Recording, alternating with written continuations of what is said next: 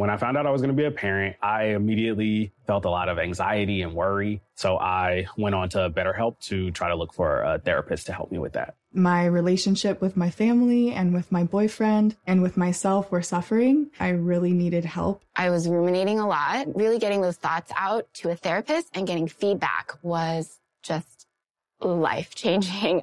If you're thinking of giving therapy a try, visit betterhelp.com/stuff today to get 10% off your first month. That's BetterHelp, HELP.com/stuff.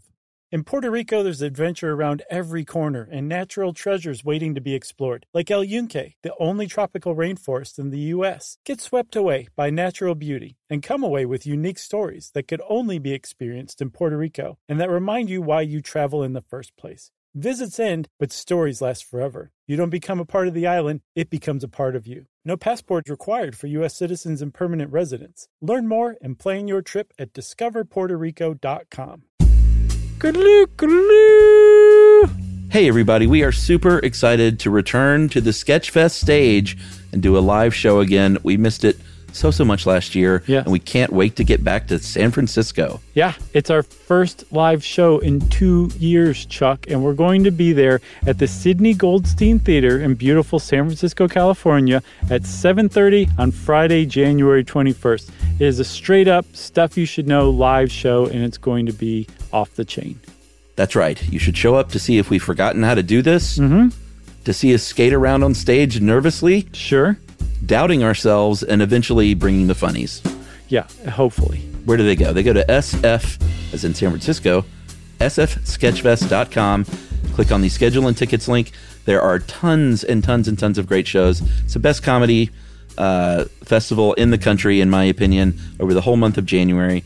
So go check us out and go check out everybody else as well. Yep, it's also a full vaccination show, so you've got to show proof of vaccination and wear some masks. Don't be naughty. Don't be naughty, be nice. So we'll see you guys on Friday, January 21st in San Francisco, California. Welcome to Stuff You Should Know, a production of iHeartRadio.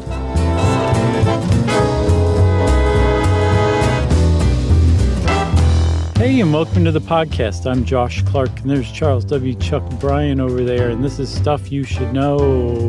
I should say Stuff You Should Know. That's a good one. Thank you. That was off the cuff, Chuckers. You ever had a kidney stone? No, let me find that you know some of? wood. I guess that's close wood? enough. No, I haven't. I have not. How about you? I haven't. I think I'll probably get one day. Yeah, you just know it's in the cards for you? Yeah, I mean, I don't have like bad kidney issues, but when you get to be my age, certain organs start saying, "Hi, pay attention to me a little bit." Oh, yeah. And the kidney's one of those, but for sure. I'm not dying or anything. No, I know that. It's more just like, what's it? If you got a hinky kidney, you could conceivably get a kidney stone for sure. That is certainly true. So, I, my friend, wish that you never, ever, ever, ever get a kidney stone. I wish the same for Jerry. I wish the same for every person you know and like and love, and same for me. Okay? That's right. But wishes and dreams do not bear any weight here, my friend, because I think you got about a 10% chance, if you're a living human, of having a kidney stone. And besides being super painful, they can kill you. About 16,000 people a year die from kidney stones or complications that arise. Yeah, what a way to go, man, from kidney stones. Now, you're probably not going to die from your kidneys failing because that would require both kidneys being blocked simultaneously so badly that they just shut down on you. That's probably not going to happen. But there's a lot of procedures that you would probably go through to treat a terrible kidney stone that could kill you. An infection could kill you. There's all sorts of ways it could bring about your death, and that would not be very pleasant. I agree with you. Yeah, they are. There's different kinds. We're kind of going to go through them here, but they're generally classified in a couple of ways. Where they are and what kind they are, like how they were formed. There are all kinds of fancy schmancy doctor names for kidney stones, renal calculi, urolithiasis, but they're going to call them kidney stones if it's a doctor that has an interest in being your friend. Right. So where they are is really important because they need to know where they are so they can help you figure out how to deal with these in the most particular way. And there's only like a certain number of places that a kidney stone is going to be. And Chuck, I looked high and low and could not find a definitive answer. As I saw some places that seemed to say all kidney stones or all stones start in the kidneys. But I also saw like little snippets here or there that made it seem like there's other places stones can form. I saw shoulder blade. Right. But regardless, that's my point. Regardless of where they form, they're going to form only in your urinary tract, which includes your kidneys, your ureters, which are the tubes that take your pee from your kidneys down to your bladder, the bladder itself, and then the urethra, narrow or otherwise, which is where the pee comes out. Yeah, I'm going to go ahead and say the ureters, they should have built those a little wider. Agreed. Could have stopped a lot of heartache. Yeah, because one of the big problems that you're going to have if you get a kidney stone is your ureters are like 2 millimeters in diameter, and they're not very flexible. So when you're passing a hardened stone, a crystallized stone of mineral through that's larger than 2 millimeters, it is going to cause some problems. Yeah, I'm sure that they didn't seem like they needed to be bigger at the time when I know. Man and woman was created. Right. But because all that's going through there is pee, but the lack of foresight on those stones is a big problem. Yeah. Tisk, tisk, Yahweh. That's right. So you've got stones in the kidney, nephroliths. Lith means stone. You've got your ureteroliths, which are in the ureters. And again, that's a really terrible place for them to be. And then you've got cystoliths, which are in the bladder, and I guess by proxy, the urethra too, right? That's right. The ones in the upper tract, those are going to be a little more problematic generally, a little more severe. Mm-hmm. If you're going to get complications and long-term problems, they're generally going to be because of those upper urinary tract stones. But they're all, none of them, the only ones that aren't a big deal are the ones that are so tiny that you just, and that's why I said that you know of. Right. Like, people probably thought I was joking, but you can urinate out kidney stones and not even know you ever had one if they're small enough. Yeah.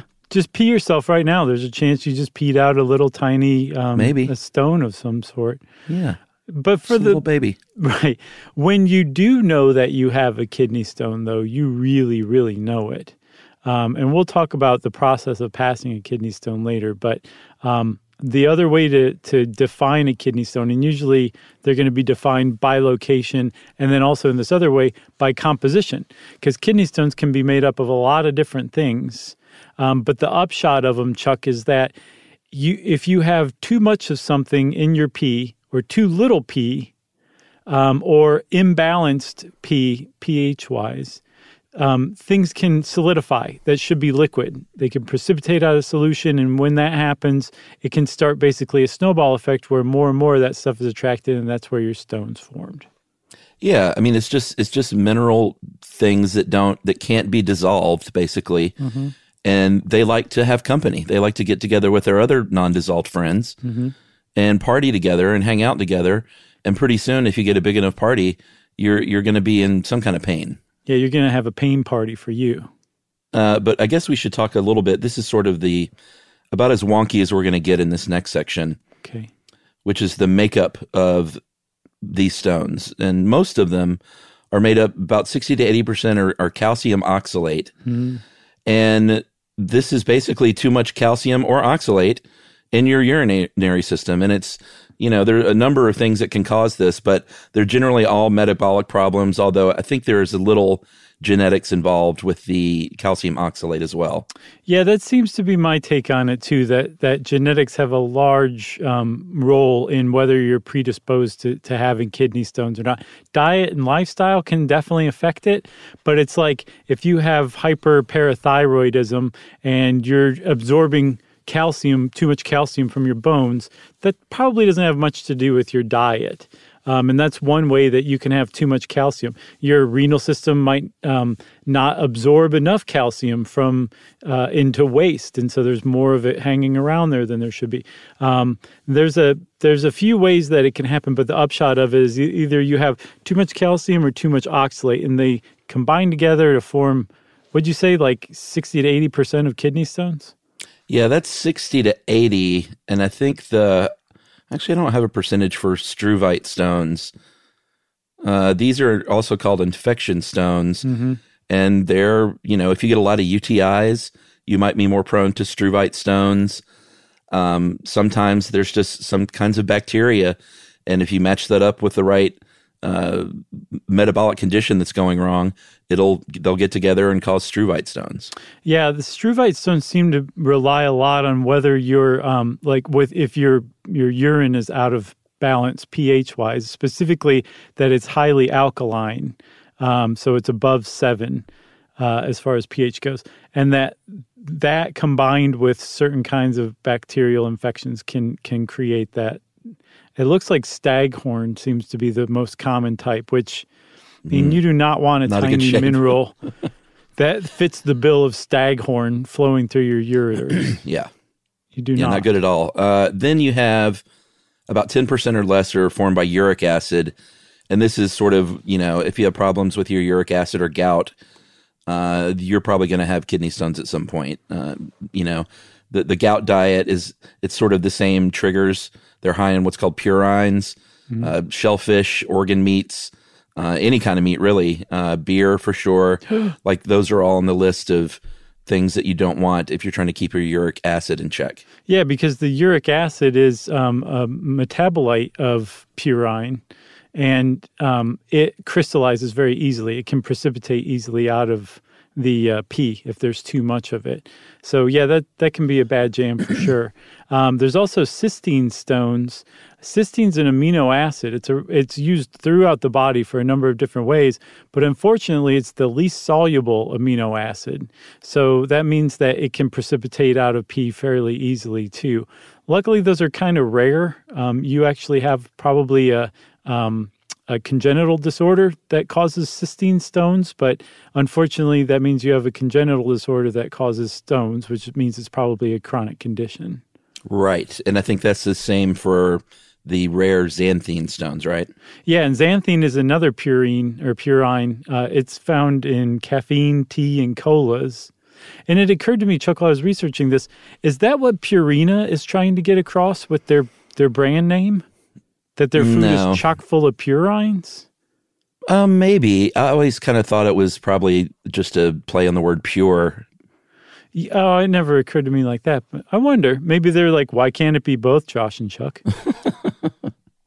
And then there's, of course, the infinity stones, which are a real problem for about half the population. Yeah, and one other thing also. Walked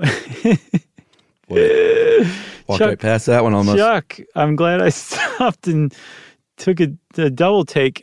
Was that written down? I can't see your notes. That was no notes.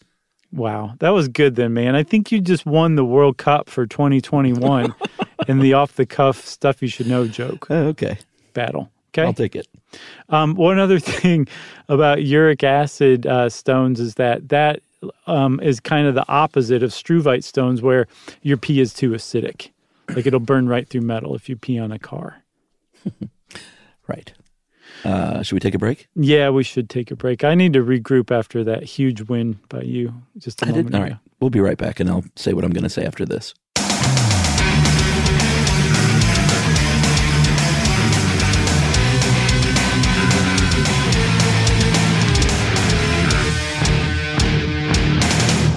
Open a limited-time 11-month certificate at Kemba Financial Credit Union. At 5.25% APY, it's more than triple the national average, plus it's a safe and secure way to grow your money. Visit your local branch or kemba.org/CD for details. Offer expires May 31st, 2024. APY equals annual percentage yield. Restrictions apply. $500 minimum and $250,000 maximum deposit. Advantage status required. Comparison based on bank rate average. Federally insured by NCUA. All right, game off. Let's pause here to talk more about Monopoly Go. Because in Monopoly Go, you can team up with your friends for timed tournaments where you work together to build up each other's boards. It's very nice. That's right. And the more you win together, the more awesome prizes you unlock. And there's so much to get. I'm talking about unique stickers that you can trade with friends to complete albums for big prizes, cool new playing pieces to travel the boards with, or hilarious emojis for taunting friends when you smash their buildings or heist their vaults. Plus, Monopoly Go feels new and exciting every day with constantly changing tournaments and challenges, like digging for treasure or a robot pachinko machine. And there's always new timed events that help you win big, like massive multipliers for everything you win or rent frenzies. That's right. There's always something fun to discover in Monopoly Go. So get off the bench and go download it now for free on Google Play or the App Store. Game on. Xfinity has free premium networks for everyone this month, no matter what kind of entertainment you love. Addicted to true crime? Catch killer cases and more spine-tingling shows on A&E Crime Central. Crave adventure? Explore Asian action movies on Hi-Ya. Searching for something extreme? Check out skating, snowboarding, and more on Fuel TV Plus, the global home of action sports. And find crowd-pleasing bops on iHeartRadio's Hit Nation playlist. There's new free shows and movies to love every week. Say free this week in your Xfinity voice remote. Live Nation presents Concert Week. Now through May 14th, get $25 tickets to over 5,000 shows. That's up to 75% off a summer full of your favorite artists like 21 Savage, Alanis Morissette, Cage the Elephant, Celeste Barber, Dierks Bentley, Fade, Hootie and the Blowfish, Janet Jackson, Kids Bop Kids, Meghan Trainor, Peso Pluma, Sarah McLachlan. Get tickets to more than 5,000 summer shows for just $25.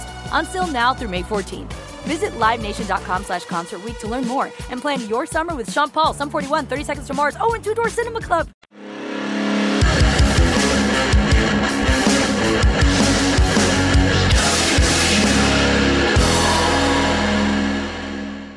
So I didn't know if I didn't think you watched those Marvel movies, so I didn't know if you'd get that joke.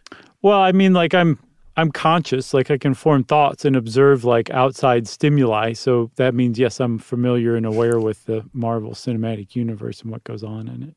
Oh, well, see, I would think if you didn't see the movies, you'd have no idea what an Infinity Stone is. No, I mean, well, let me see. I guess I saw the one that you were specifically referring to where half of everybody just dissolves. I saw that one. Should we say spoiler alert? Oh, yeah.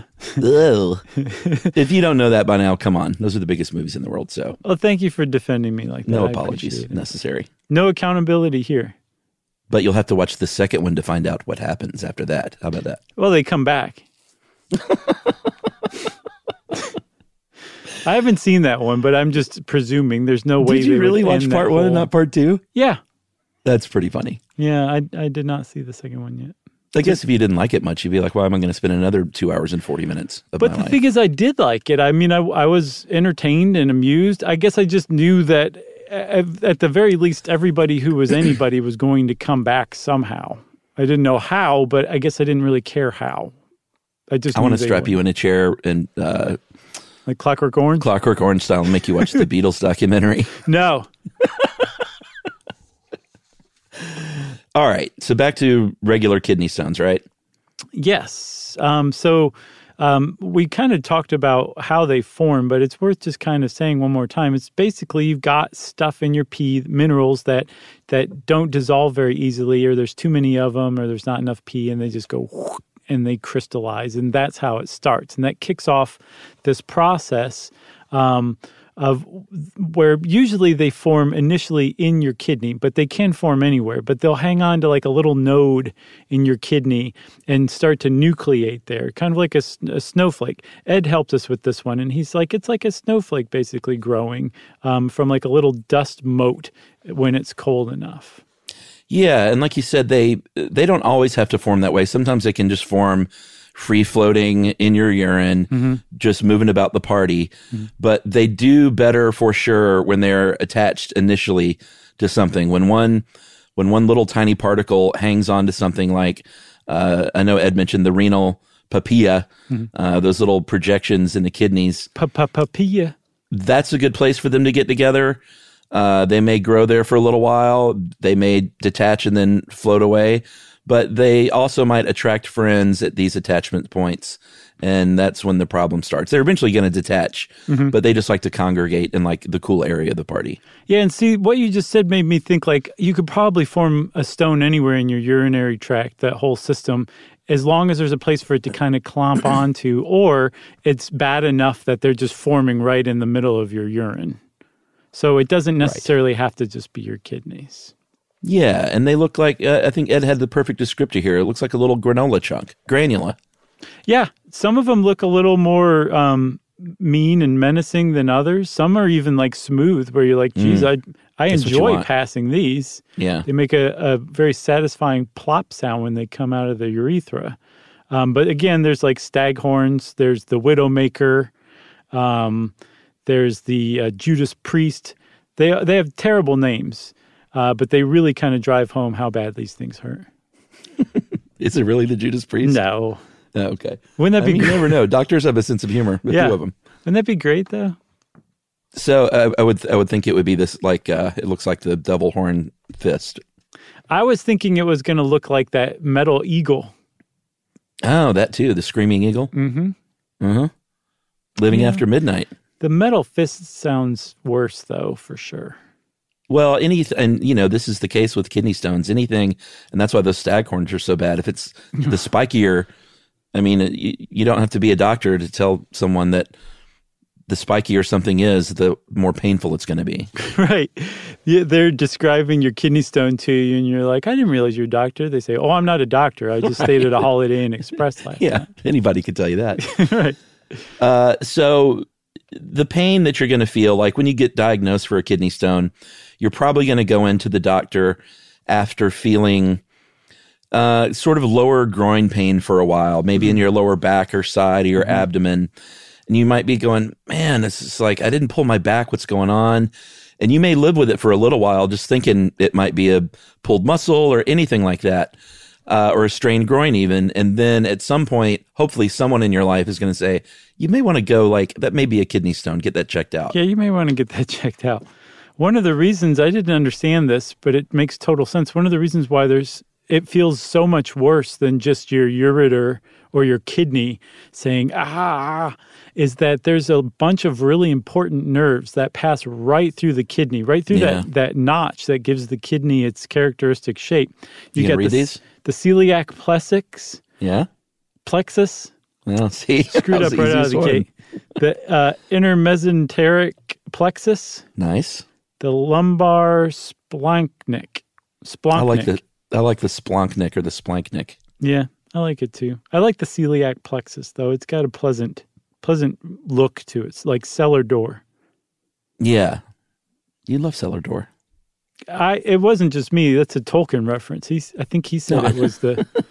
I know, but you mentioned it a lot in the show is what I mean. You like I just think it's such a great idea that somebody was like, I definitively say this is the most beautiful word in the English language, and it just happened to be Tolkien. So like there's an extra little twist at the end there. And it was used in Donnie Darko. So it's a pretty great little thing. I have my favorite word, though. It's not cellar door. It's moist pus. No, it's the Beatles, and it's used in the Peter Jackson documentary, The Beatles. Is it really that good? It's amazing. Okay. I mean, I'll say this. You would hate it, but if you're a casual Beatles fan, it's probably not even for you. Right. Or even if you're like, no, I like the Beatles, it's probably not even for you. Because it's 8 hours of just sitting in there fly on the wall style. So you really got to be into like, did you see that look that George just gave Paul when he said that one thing? Like, it's that kind of level of wonkiness. Yeah, I would not like that at all. I have a music documentary that Yumi and I watched the other day that's really good. It's on Sparks. Oh, yeah, sure. I've seen that. You saw it? I loved it. Great. I had never heard of Sparks. I didn't realize Sparks existed. I'm actually I've been disappointed in myself ever since that I didn't realize they were a thing. But that is a great documentary. One of the things I like about them is not just their music, but just like how naturally and genuinely positive they are without trying to be positive, and also actually being kind of fiendish in their sense of humor. But they're still overall like very positive. It's pretty cool. Pretty good documentary. Great.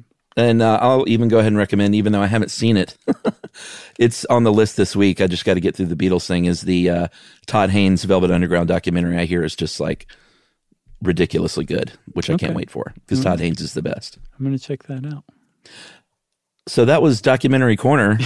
I got my movie crush fix. Right, we need to take our berets off and drop our cigarette holders and get back to it. I think we were talking about those three nerves, and they can cause nausea and vomiting because those three nerves run right through what's called the renal hilum.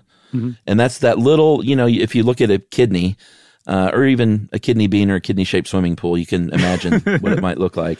Man, it's the little notch inside that curve, and all three of those nerves run right in there. So if your kidney is inflamed or spasming or something, it's going to be tweaking those things like piano strings. Yeah, and spasming is right. You just said the magic word, because your kidney is well aware that it has something it shouldn't have in it, and it actually has a way to take care of that, and that is by spasming it out, trying to push it out.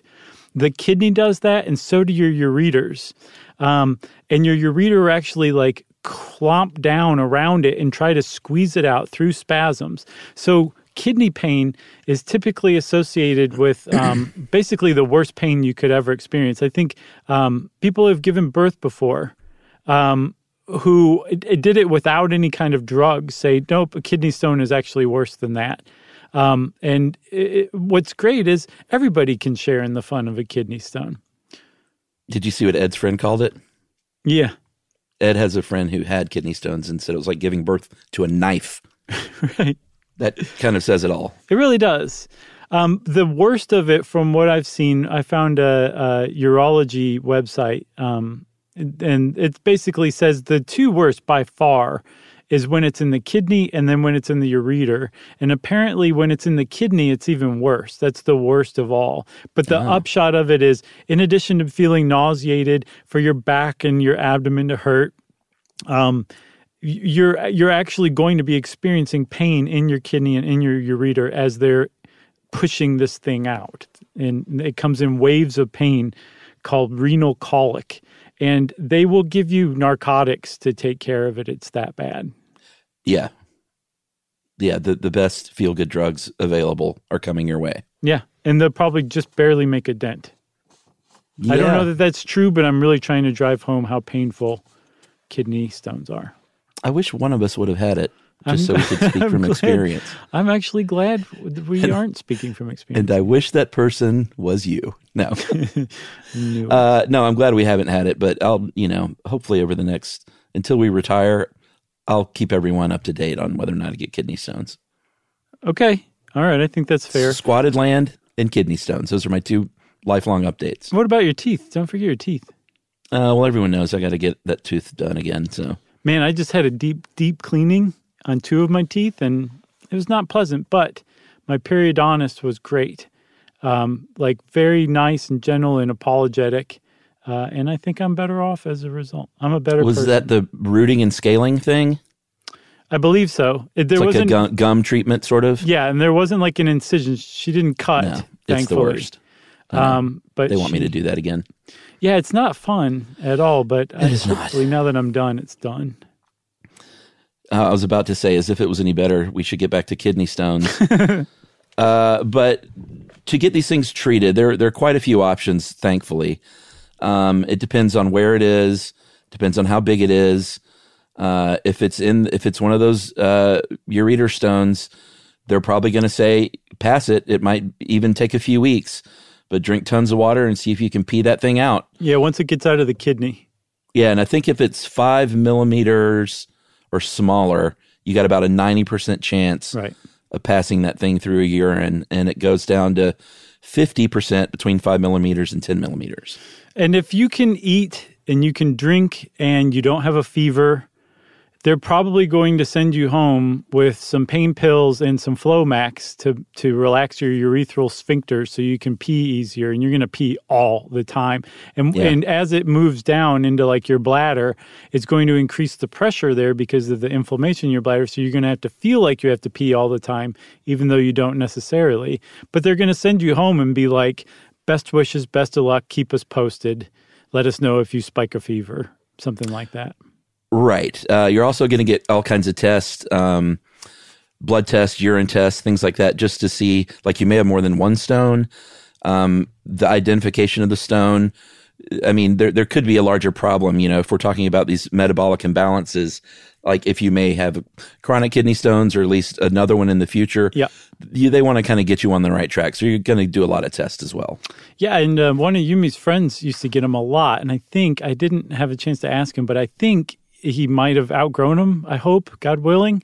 But I'm pretty sure he had to pee into like a mesh cup to catch the stone. And I realized now it's not because he was a weirdo. It was because they wanted to analyze the stone. Because, again, you can tell a lot about what is driving you to produce kidney stones if you can just look at it, because you can see what it's made of. Well, you can see what it's made of, and that'll tell you a lot. I think I'd want to keep mine. Well, that's the other thing, too. You got a pretty nice trophy. You could get a grill made with it. That's what I need on my fake front teeth. Yeah. A couple of kidney stones. A couple of stag horns just sticking out, slicing into the back of your top lip. If they are larger, you're going to need some more, what Ed calls direct intervention. And that's pretty much says it all. They're going to look at you with x-rays. They might use an ultrasound. They're going to find out exactly where that puppy is. They're going to see if it's moving along or if it's kind of stuck in place. And then they're going to go to work. It's a little more expensive, but I would say just by reading this, if it's an option and if you can afford it, I would go to the such a hard word to say, lithotripsy method. Sure. Yeah, because it's non-invasive. It's all ultrasound. Like they use ultrasound, maybe x-rays to find it, and then they use ultrasound to break it up. And Chuck, Ed produced a sentence that seems innocuous until you realize that if you read it like a monster truck ad announcer, it's really boss. Which one is it? Focused ultrasound shockwaves are directed at the stone, crushing it into smaller pieces without damaging the surrounding tissue. Oh, yeah. That's true. Yep. You should be a doctor. That'd be fun. Dude, everything would be called the Judas Priest. Whatever. Right. Be like, this is a Judas Priest baby. Yeah, it's a Judas Priest fracture. We can fix that, no problem. If it's larger even than that, like too large, and I guess this is a Judas Priest album, too large for lithotripsy. Or if they can't find it, maybe if it's like exactly where it is, or, or maybe you don't have it available to you because of money or wherever you live, you can go to a uteroscopy. And that is a little bit more invasive, but not surgery yet. But that's when they're going to send a scope up through the urethra. Probably not a lot of fun. Into the bladder, into the ureter, and then they capture it. Ed calls it like a little basket, and they pull it out. And then sometimes if it's even bigger, they can use a laser to break it up and then pull it out. Right, but that's the key. The ureteroscopy is that they actually can remove the stones, whereas I think with lithotripsy, man, such a hard word. It is. That they go in there and break it up, and a complication could be is like it's kind of like that stupid Russian satellite missile test that they just did. Remember where they created way more space junk than there used to be? You're doing the same thing with lithotripsy. Oh, yeah. Good point. Where you're breaking up these stones. And so one of the complications can be like, now you got a bunch of kidney stones. And yeah, they're smaller, but not all of them are so small that you won't notice them or that they won't necessarily cause an infection or something like that. Right. Or in the case of the Guinness record holder. Oh, my God. The man in India in 2004, this thing was, and I looked up different kinds of sports balls, and the closest I could find was it was about the size of a shot put. What? Oh, my goodness. 5 inches in diameter. I mean, it is. I never thought about it. Like, I even made that with my hands.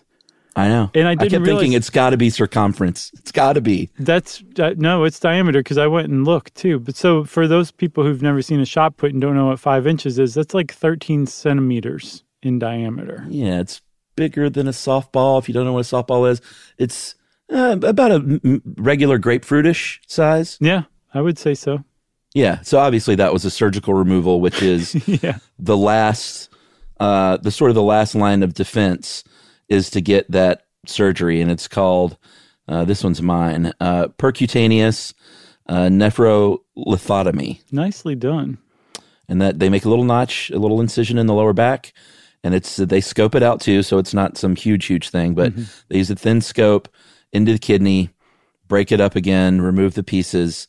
And we should mention too that some of these, I think the uteroscopy is when they uteroscopy. No, there's an extra vowel in there. It's not just me. Uteroscopy. Ureteroscopy. Yeah, uteroscopy. Ureteroscopy. Ureteroscopy. Oh my See, God. adding an extra vowel every time eventually pays off. Ureteroscopy. That is the one that you still need the anesthetic, and you might eventually need a stent, which again goes back to my thing that the ureter should be bigger. Yeah. If they're putting in stents, that means that's the size that it should have been to begin with. Absolutely. Then anything could just pass through, even a 5-inch diameter kidney stone from India. Should we take a break?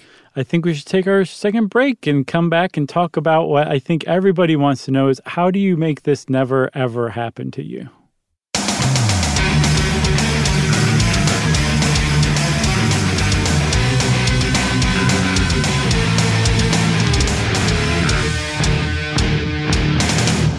Open a limited-time 11-month certificate at Kemba Financial Credit Union. At 5.25% APY, it's more than triple the national average, plus it's a safe and secure way to grow your money. Visit your local branch or kemba.org/cb for details. Offer expires May 31st, 2024. APY equals annual percentage yield. Restrictions apply. $500 minimum and $250,000 maximum deposit. Advantage status required. Comparison based on bank rate average. Federally insured by NCUA. All right, game off. Let's pause here to talk more about Monopoly Go. Because in Monopoly Go, you can team up with your friends for timed tournaments where you work together to build up each other's boards. It's very nice. That's right. And the more you win together, the more awesome prizes you unlock. And there's so much to get. I'm talking about unique stickers that you can trade with friends to complete albums for big prizes, cool new playing pieces to travel the boards with, or hilarious emojis for taunting friends when you smash their buildings or heist their vaults. Plus, Monopoly Go feels new and exciting every day with constantly changing tournaments and challenges, like digging for treasure or a robot pachinko machine. And there's always new timed events that help you win big, like massive multipliers for everything you win or rent frenzies. That's right. There's always something fun to discover in Monopoly Go. So get off the bench and go download it now for free on Google Play or the App Store. Game on. Xfinity has free premium networks for everyone this month, no matter what kind of entertainment you love. Addicted to true crime? Catch killer cases and more spine-tingling shows on A&E Crime Central. Crave adventure? Explore Asian action movies on Hi-Ya. Searching for something extreme? Check out skating, snowboarding, and more on Fuel TV Plus, the global home of action sports. And find crowd-pleasing bops on iHeartRadio's Hit Nation playlist. There's new free shows and movies to love every week. Say free this week in your Xfinity voice remote. Live Nation presents Concert Week. Now through May 14th, get $25 tickets to over 5,000 shows. That's up to 75% off a summer full of your favorite artists like 21 Savage, Alanis Morissette, Cage the Elephant, Celeste Barber, Dierks Bentley, Fade, Hootie and the Blowfish, Janet Jackson, Kidz Bop Kids, Meghan Trainor, Bissell Pluma, Sarah McLachlan. Get tickets to more than 5,000 summer shows for just $25. Until now through May 14th. Visit LiveNation.com/Concert Week to learn more and plan your summer with Sean Paul, Sum 41, 30 Seconds to Mars, and Two Door Cinema Club.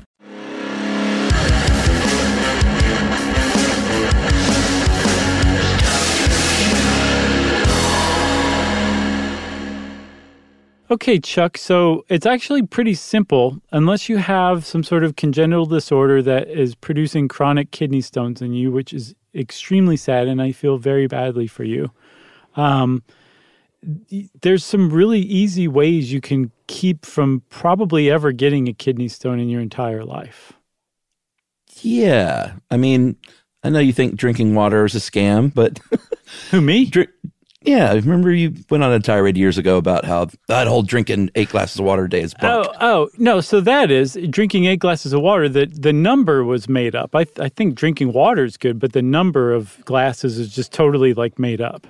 Well, this is 2 liters per day. Yeah. So that's a number. It is, but there was a study that backed it up. Okay. They say there's a study that said if you drink a couple of liters of water a day, it resulted in 149 fewer stones per 1,000 people. Right. And it just makes sense, to keep water flowing through your kidneys and flowing through your system and keeping everything nice and saturated, that it would help prevent the buildup of those little particles, those minerals. Right, because you've got enough pee that those things, even the toughest solubles are going to stay in solution rather than precipitate out. But also one thing that's easily overlooked is when you drink a lot of water, water is pretty much across the board a neutral substance. So it actually helps maintain the pH balance in your body. And as we've seen, there's at least 2 different kinds of kidney stones you can get, depending on whether your urine is too acidic or too alkaline. And drinking a lot more water can make your urine closer to neutral, which is a big deal too. Plus, it just mechanically helps flush away stuff before they get a chance to really aggregate. Yeah. You can cut down on animal proteins. You can cut down on your salt. You can cut down on your oxalate. You won't find oxalate in a lot of stuff, but it is there's a lot of oxalate in spinach. Yeah, that's bad and news. Apparently chocolate and rhubarb, but spinach, how much spinach are you really eating?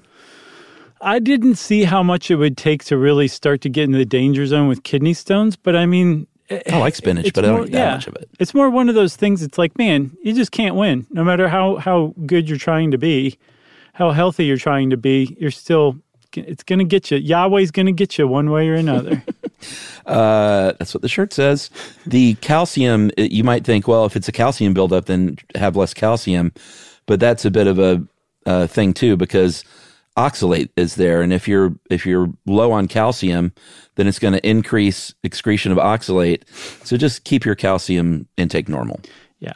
Just don't overdo anything, but weird. also just don't do anything. Just lie there drinking water all day long, and you might be okay.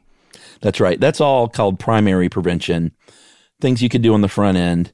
If you have chronic kidney problems and kidney stones, then secondary prevention is that's when that's going to come into play. Mm-hmm. And that basically means you're going to be on medication and you're going to be checking your pH in your urine and stuff like that a lot. Yeah, and usually like if you have a kidney stone, it's your first one ever, they're probably not going to do a whole lot of investigative work, but if you start to show symptoms that you have chronic kidney stones, then they're going to want to figure out what it is in your body, what it is in your diet, your lifestyle, your metabolism, whether it's a congenital disorder. They're going to really kind of try to get to the bottom of it so that they can adjust you either by meds or by lifestyle adjustments to make it less likely that you're going to produce any more stones. All right. Should we talk about it now? Is it time? Sure. How we pass these things? No? You don't want to? What are we talking about? How we pass the stones. Oh, how we pass them. I thought you said, are we past it? I was like, we're still in the thick of it as far as I could tell. So when the stones are forming, you're not going to feel much pain. You're not going to even know what's going on. I don't care how in tune you are with your body. You're not going to feel those little minerals getting together and having a party down there. No. When it detaches from the wall of the kidney or wherever it's meeting up, that is when you're going to start to feel the pain. You mentioned fever and chills. That could certainly happen. Mm-hmm. And those spasms. Mm-hmm. I did mention that it might feel like a pulled muscle. And the spasms are pretty, chronic, like 1 to 4 spasms an hour of them trying to shake that thing loose. And I have a feeling that's about all the kidney can manage because it's probably doing about all it can to spasm, winded. Yeah. And then once the kidney stones have moved on from there, that's kind of the worst part. Yeah, well, that's comparatively speaking, from what I can tell, it's the worst part. It still gets pretty bad. And by the way, big shout out to Urology of Greater Atlanta for spelling this out for us. Yes. But they say that once you hit stage 2, it's reached your ureters. And yes, you'll probably be like, wow, that kidney pain was pretty bad. This is not that bad compared to it. But if the average person just went into ureter pain, kidney stone pain, they would probably, beg for you to lay on them with a pillow on their face. Yeah, that's an 8 or a 9 when they ask you that awesome question. Yeah. And they're like, well, I don't understand the number you just said. Can you make the face on this chart? I always just say 9. That's my default. Is it? I thought you had a high pain threshold. I do have a high threshold for pain. I just like to shock the doctors. Shock the doctor. That's right. So still, like I said before, the ureter is not flexible. It's a very narrow opening. And it itself has that kind of mechanism where it clamps on to the stone and tries to pulsate the muscles above it so that it pushes it down, and it occurs in spasms and waves as well. Finally, when this thing pops out into your bladder, that's when you might just not feel any more pain, depending on the size of the stone. And if you don't have trouble passing urine, you're probably going to be able to pass this thing, provided that it's smaller than the opening in your urethra, without any further problems. The problem is if you do have problems passing pee, that bladder can develop into a bladder, or that stone can develop into a bladder stone, where it just sits there. It doesn't get passed out of there very easily, and it can get worse there, and then you can have a whole other advent of pain. Yeah, and is that when you talk when it's stuck in the urethra, or just? No, it can stay in your bladder, but it can also get stuck in your urethra too, because your bladder, from what I can tell, is definitely the biggest part of your whole urinary tract. Yeah, if it's stuck in your urethra, you're close, friends. So you're close. Almost there. Yep. And you have to do what sports teams talk about, which is trust the process. Right. And that means every 5 or 10 minutes, you got to go in there and give it the old college try. And it'll come out. Apparently, Urology of Greater Atlanta says that you need to push, and you need to push hard to get it to shoot out. And keep pushing until the stone shoots out into the bowl of your toilet. Or, I guess if you go to a different urologist, into your little plastic mesh thing that you're peeing into, that you could wear as a hat later on. I can't imagine the relief one might feel when that thing finally plops into that toilet bowl. I can't either. There surely are tears involved. Yeah, I mean, tears of joy. Right. All kinds of tears. Tears of triumph. I would have a ceremony. I would throw a party. Yeah. What would you do to the stone then if you wouldn't get it made into a grill? I'd just put it in a little formaldehyde jar and wear it around my neck on a chain. Okay, I like that one too. I mean, a grill's a little gaudy. I think a necklace is more appropriate. Okay. Do you want to talk about history? Yeah, I mean, this is always fun. Obviously, there's been kidney stones since the beginning of time, and that's why I always love talking about old-timey medicine, is because just the confusion they all must have felt with everything that happened to them, including something like this. Well, yeah, I mean, think about it. If you're pre-scientific, you would feel like you were being punished for going through this. If you had no idea what was going on, and there were surely countless untold numbers of human beings who experienced kidney stones before we had any idea what they were. But the fact that you were standing there trying to pee this thing out, whether this was 150,000 years ago or 1,000 years ago, some people would pass them, and there would be some curious types around who would say, let me see that thing. What is that? Where'd that come from? And it started to get us to investigate and think about it, how to deal with these things. It's amazing. I think they found a mummy that clearly had kidney stones, dated to 4,800 BCE? Yeah. Not bad. And then there's good old Alice Cornelius Celsus, who wrote a very, very great, detailed encyclopedia of surgical techniques of the time, which was around 50 CE. And this is like legit. He really goes into pretty good detail about surgical removal, incisions in the perineum, and locating the stone with his fingers and holding it there with a tool and cutting it out and removing it. So it's one of the first. I mean, I say it worked. I think there was about a 24% mortality rate, but I would say one of the first semi-successful surgical procedures that people did. Right, and so this it was called lithotomy. Lithotomy. Ed makes a really good point that I think is easy to overlook, that like if this guy was writing this nearly 2,000 years ago, and he was writing like, this is how you do this, and it seems like a pretty straightforward procedure, like think about how much trial and error and terrible surgeries were performed to figure out how to perform that surgery to remove kidney stones. He wasn't like, first try, nailed it. Yeah, nailed it, right. And apparently up until the 19th century, the mortality rate for a lithotomy was still around 25%. A quarter of people just died from that procedure, which makes sense because in case you didn't notice, the perineum is the area between your groin and your anus, and that's what they were cutting into to get to your bladder to remove the stone, which is weird because by that time you would think you'd already gone through the worst of it. So it must have been bladder stones specifically that this surgery was for. Paging Dr. Taint. So that means then, Chuck, that you already went through the worst of the pain, stage 1 and stage 2. It finally made it in the bladder, and now they're cutting in your perineum to get it out of there. So just wanted to make sure that if you haven't fainted from queasiness in this episode, we gave it one more chance. Okay? Yes, I can uncross my legs now. You got anything else? Nothing else. I don't have anything else either. And since I said that, it's time for listener mail. This is a follow-up. We got a lot of good feedback on the dentistry episode. A theory on the worms. Mm-hmm. My name is Tony, and I'm a dental nurse from London, UK. First of all, I have to let you know what a big fan I am of the podcast. I've learned countless things, and it always manages to perk me up on even the most mundane days.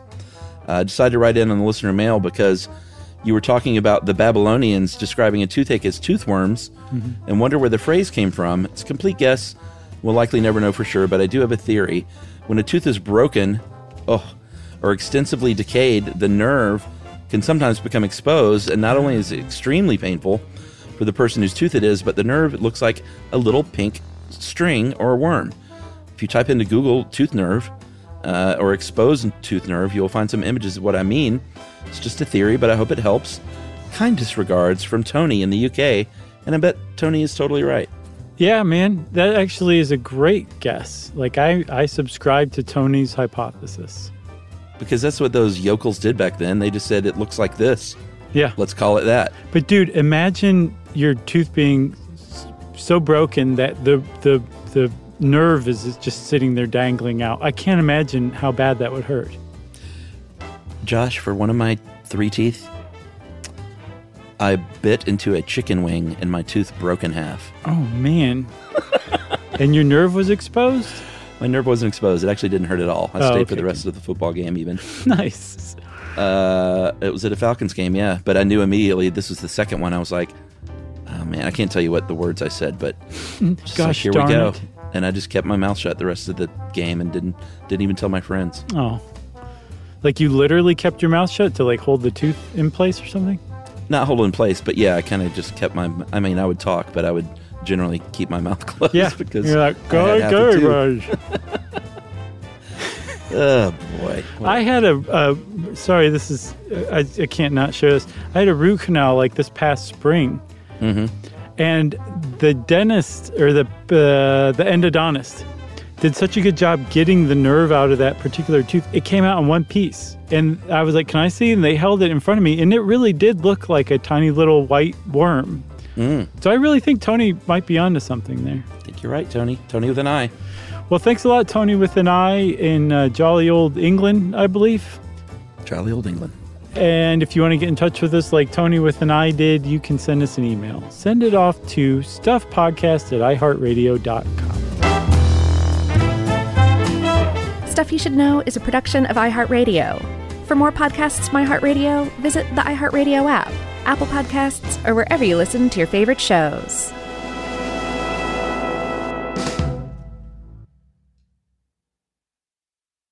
In Puerto Rico, there's adventure around every corner and natural treasures waiting to be explored, like El Yunque, the only tropical rainforest in the U.S. Get swept away by natural beauty and come away with unique stories that could only be experienced in Puerto Rico and that remind you why you travel in the first place. Visits end, but stories last forever. You don't become a part of the island, it becomes a part of you. No passport required for U.S. citizens and permanent residents. Learn more and plan your trip at discoverpuertorico.com. Open a limited-time 11-month certificate at Kemba Financial Credit Union. At 5.25% APY, it's more than triple the national average, plus it's a safe and secure way to grow your money. Visit your local branch or kemba.org/cb for details. Offer expires May 31st, 2024. APY equals annual percentage yield. Restrictions apply. $500 minimum and $250,000 maximum deposit. Advantage status required. Comparison based on bank rate average. Federally insured by NCUA.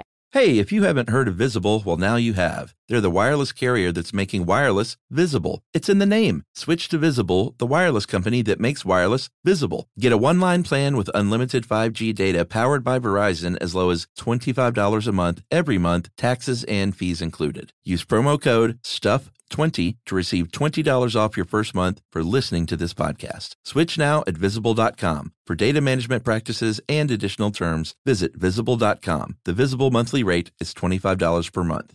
Live Nation presents Concert Week. Now through May 14th, get $25 tickets to over 5,000 shows. That's up to 75% off a summer full of your favorite artists like 21 Savage, Alanis Morissette, Cage the Elephant, Celeste Barber, Dierks Bentley, Fade, Hootie and the Blowfish, Janet Jackson, Kidz Bop Kids, Meghan Trainor, Peso Pluma, Sarah McLachlan. Get tickets to more than 5,000 summer shows for just $25. Until now through May 14th. Visit LiveNation.com/Concert Week to learn more and plan your summer with Sean Paul, Sum 41, 30 Seconds to Mars, and Two Door Cinema Club.